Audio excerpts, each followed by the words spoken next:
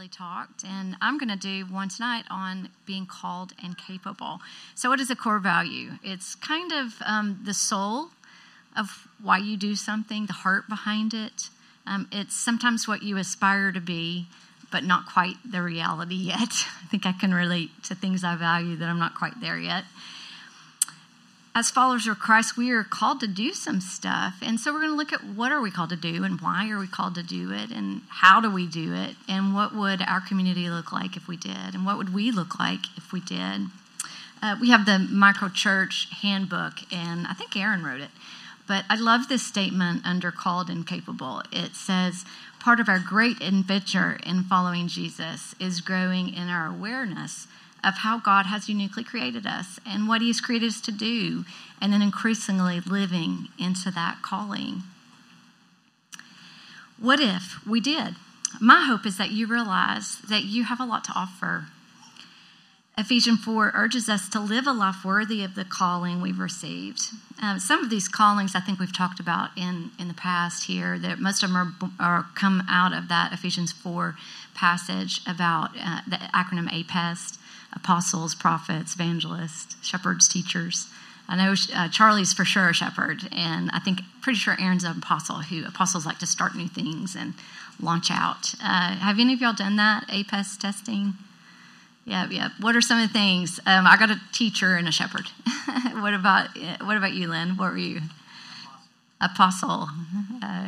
So those are interesting, but those aren't the only ones, only spiritual gifts listed. So I'd like to read a scripture together that talks about some of the other spiritual gifts that I think might be more applicable to some of us than those big terms. So let's read it together. For just as each of you has one body with many members. I'm not hearing anybody but me. For just as each of us has one body with many members, and these members do not all have the same function, so, in Christ, we, though many, form one body, and each member belongs to all the others. We have different gifts according to the grace given to each of us. If your gift is prophesying, then prophesy in accordance with your faith. If it is serving, then serve. If it is teaching, then teach. If it is to encourage, then give encouragement. If it is giving, then give generously. If it is to lead, do it diligently. If it is to show mercy, do it cheerfully. Well, spiritual gifts are messy. It's hard work, and it can be dangerous, but wow, what are the results when we do operate in our giftings? It's like a bunch of random Legos, is the way I think of it, that we don't really look like very much individually, but collectively we can build together and really make something. We're being built together as the body of Christ. That's what Scripture tells us. So each using our own talents to help each other and build each other up. So Pierce recently, I don't know if y'all knew this, he gutted his basement, which was very old. And he got lots of people to help him, and they worked really hard on it. And in the end, it looks awesome. They made an Airbnb out of it, and it's a source of income for them. It's a guest house.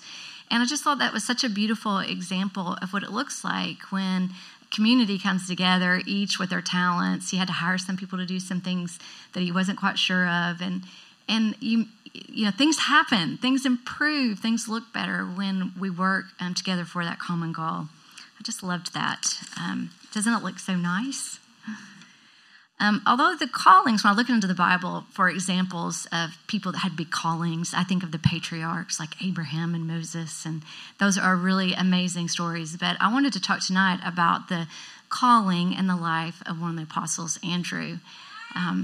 So first of all, Andrew, he was just a fisherman. He was kind of from a little town in Galilee that they've dug up that area, and they didn't have any stores. It was very, very rural.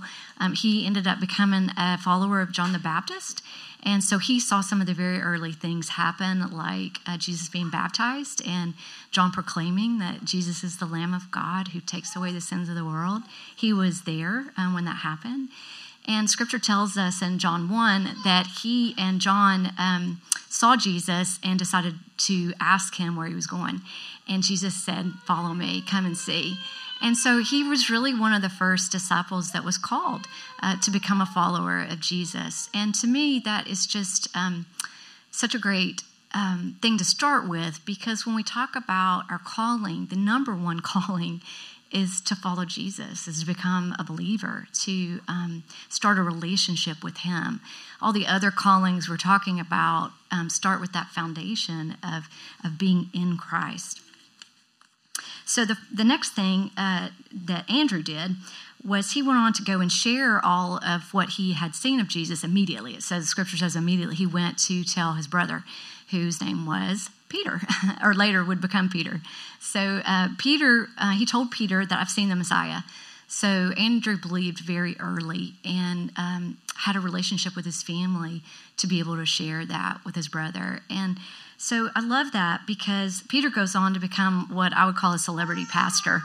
And it really all started with Andrew's calling and Andrew's willingness to be in a relationship and share who Jesus was with his brother.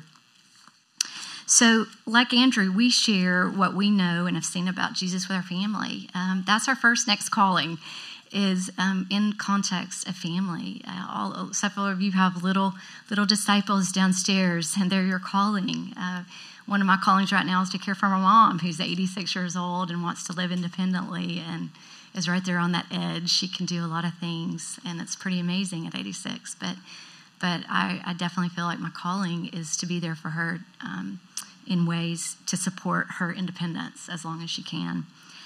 So it can be really difficult with families, So I want to point out that sometimes that's the place in our families that we show the grace of God, we show the forgiveness of God. Our calling is to be reconcilers, peacemakers, and we get lots of opportunities, I think, sometimes in family to walk out our faith in really powerful and special ways.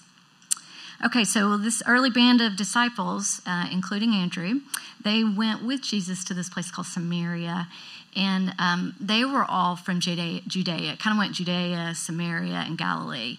And, well, they grew up in Galilee, but they were all Jews, and Jerusalem was in Judea. And right in the middle was this area named Samaria. And the Jews at that time were very prejudiced against Samaria. And so if they went to Jerusalem and they wanted to go home to Galilee, they would go around it, and because they didn't want to go through it because of their prejudice against the Samaritans. And so what's so interesting about Jesus is he took his disciples very early on, it describes, and just went right into the middle of Samaria to go from Jerusalem to their hometown, Galilee, where Jesus was from too. And he meets a woman there at a well, and he had sent the disciples on into the town to get food, and he has this whole dialogue we have recorded in Scripture with her. And so I love this story when he talks to the woman at the well, when Jesus does, because it's so cross-cultural. She was the marginalized person. She was the least of the least. She was a woman in a time where Jewish men didn't speak to women. She was from a different culture. She was from a culture that had a lot of problems, let's just say. And so it just shows, it's such a powerful reminder that Jesus wants to go right into the middle of places where there are challenges, people that have challenges. She had a lot of challenges in her life, a lot of relationship challenges, and he wants to have those conversations. And so Andrew got to see that. He got to see that Jesus is cross-cultural, he's cross-gender, he crosses religious boundaries, and he's crossing into nationalities that weren't his people, so to speak.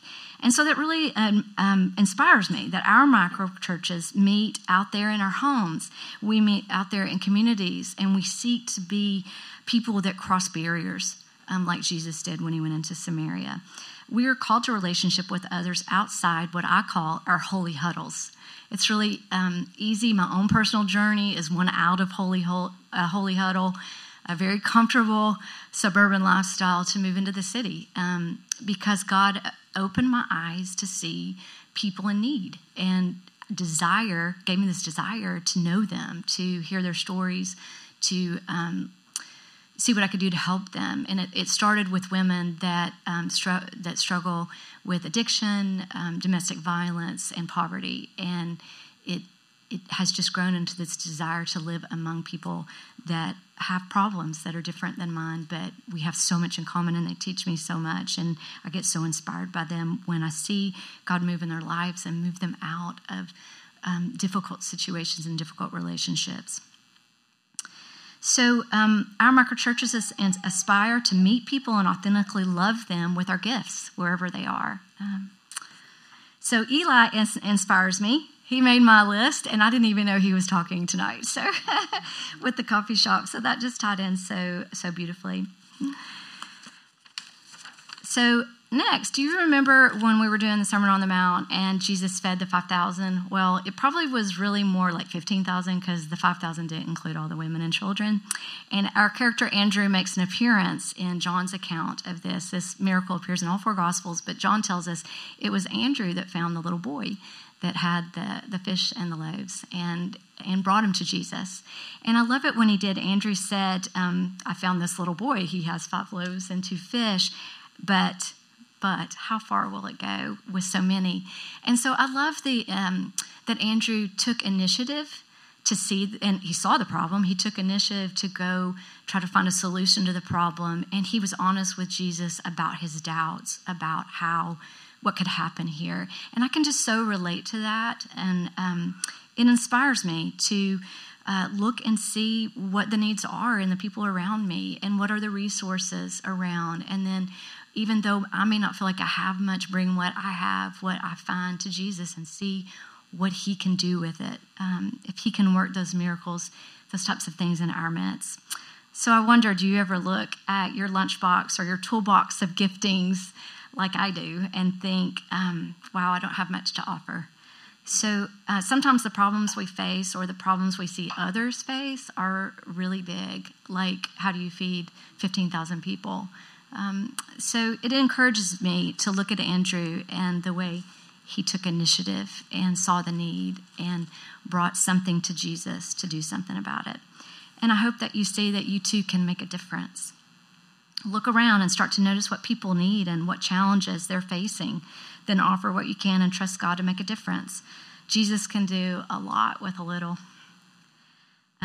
Okay, so the next one, side note, I have 2 sons, and their names are Philip and Andrew, and I did not know about this next Andrew encounter when I named them that, but Philip and Andrew were both 2 of the disciples. I did know that.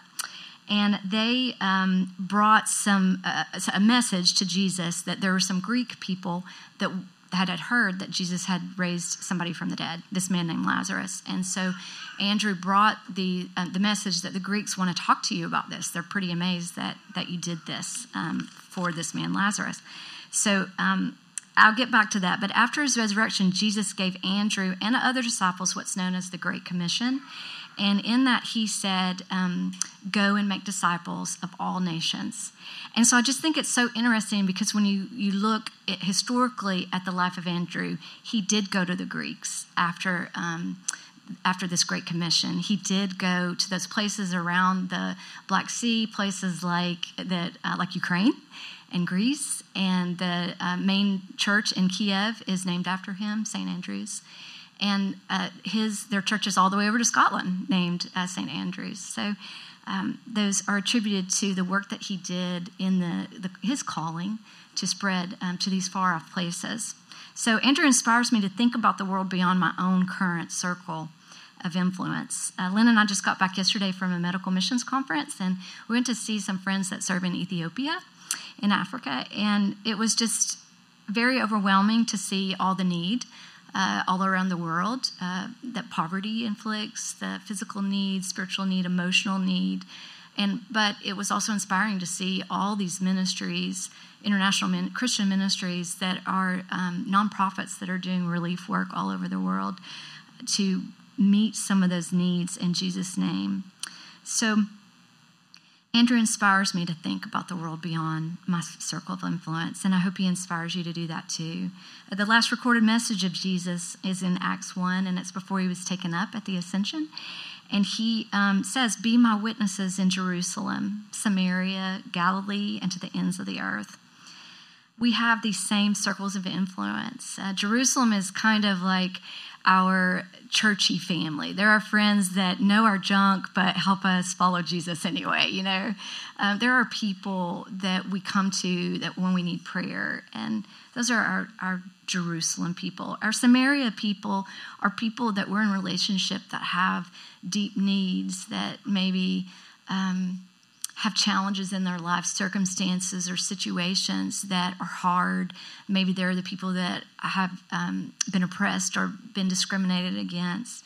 And we know them. I walk past them where I live in the city all the time, the homeless, the addicted, neighbors that I know are struggling financially. And maybe you have people like that too. Charlie calls these mercy ministries, when we want to reach out to Samaria-like places and people that just have some deep suffering in their life. Galilee, that's more like our homies, our home people. Jesus was from Galilee. Andrew was from Galilee. And those are the people, it could be family, friends, our people that are our people we barbecue with, if you know what I mean. God says care about people suffering in the far off places too. That's part of our calling, is not just to stick with our closest circle of friends and family. So I love Heather's story of the way God has opened her eyes and moved her heart toward people outside of her immediate circle. It's just what he does, and it's part of his calling on her life, and it's just beautiful to hear her share about that. So how has God brought you into interface with people from far off places to show them the love of Christ? We're going to hear in a couple of weeks from a couple in here that spend a lot of time with Chinese students at the university, and we host a lot of internationals at our house. We have an Airbnb type apartment too, and we have one here tonight actually from one of our internationals that's with us this year. So lastly, in the big question in all of this is, how do we fulfill our calling? That's the big, how do we do this? So I want to give you some ways I see. We've talked about you have God-given abilities. The scripture says that he gives us gifts, spiritual gifts that we're each wired a certain way. God-given abilities that he's made us to have certain temperaments to use to love on other people, to show mercy to other people, to serve other people. You have current circumstances. That's part of your calling. Wherever you're planted, even if it's a hard place, that's part of where God wants you to be light and bring good to hard places, bring softness to hard places. So you have God-given power. We know the second to last thing, before he said go into Jerusalem and blah, blah, blah, he said, you will receive power when the Holy Spirit comes on you. So he gives us power through this mysterious thing called the indwelling of the Holy Spirit, that we're spiritual beings and God is spirit. And so there's this beautiful promise that his presence is with us in a very personal and powerful way when we become believers and followers of Jesus. And he gives us the strength to do things that we wouldn't naturally be able to do with just our spiritual gifts alone. I like to liken it to you wouldn't mow your lawn without turning the lawnmower on and putting gas in it. Using your spiritual gifts without the Holy Spirit is like that. Or it's like vacuuming without actually plugging in the vacuum cleaner. It just wouldn't make sense or be very effective. You also have God-given instructions. We have the Bible. This is his blueprint about how to love people well. What is he calling us to do? He tells us. We have his God-given instructions. You have God-given community. Like I said, your circumstances, the people that you live next to, that you work with, they're part of your God-given community. In this community, this space, we want to help each other. We want to help each other know our spiritual gifts, learn to grow in our spiritual gifts, encourage each other to use our spiritual gifts. That's why, Charlie's trying to get Heather up here, because she really is a gifted speaker. We're just hoping that God's timing with that matches up with all of her other responsibilities sometime soon for us. But 1 Thessalonians 2:8 says, we were well pleased to impart to you not only the gospel of God, but also our very lives. So we seek to do this, our callings, in the context of community here. and closeness here. We value that kind of love and acceptance here. That's why we share meals afterwards. That's why we're going to go share a meal really soon. I need you, you need me. I support you, you support me. I disciple you, you disciple me. That's how the body of Christ is meant to work. True callings are only driven by love. If we're not doing it out of love, it's like the scripture says, it's like a clanging gong, exactly. I got it all mixed up, got tongue-tied. Clanging cymbal, clanging gong. And it means we're nothing. It's worth nothing. So we have to do whatever we do. We have to have faith, and we have to do it in love. What if we did? What if we loved well and pressed into our individual callings? What would our collective community look like? Well, I recently saw a 5-piece band, and this is the band. I just got this picture off the internet, but it reminded me because I was preparing the talk, about how we are not a one-man show here. We want to use different instruments. We want to, like the different talents that we all have. We all have a voice. This band really alternated who was doing the lead singing. They alternated who wrote the songs. They did different songs that different ones had wrote, different styles. It's really beautiful to see people come together with their unique talents and their unique sounds and make a blended sound that music does. And that's really what we aspire to do here. We want everybody to be involved. That's why you'll see Chris will come up and introduce communion. And we'll have a different speaker next week, and we'll interview different people in ways that God is using them in our community. It's all a part of this symphony that we want to be together. John Wimber, the founder of the Vineyard Church, said, "The church is not the building, it's the people. It's not just the gathering, it's also the scattering. If we serve Jesus, then every act and thought has meaning. Acts of kindness aren't just niceties, they become acts of worship." So we want our worship not to be on a stage here on Sunday nights. We want our worship to be out doing these things that we're doing with our neighbors, our friends, our communities, our co-workers, our families. There's just so many different contexts that we shared tonight even about where God has us as part of our calling. We aren't an attraction model mega church. I don't know if you noticed that. We're really not that model.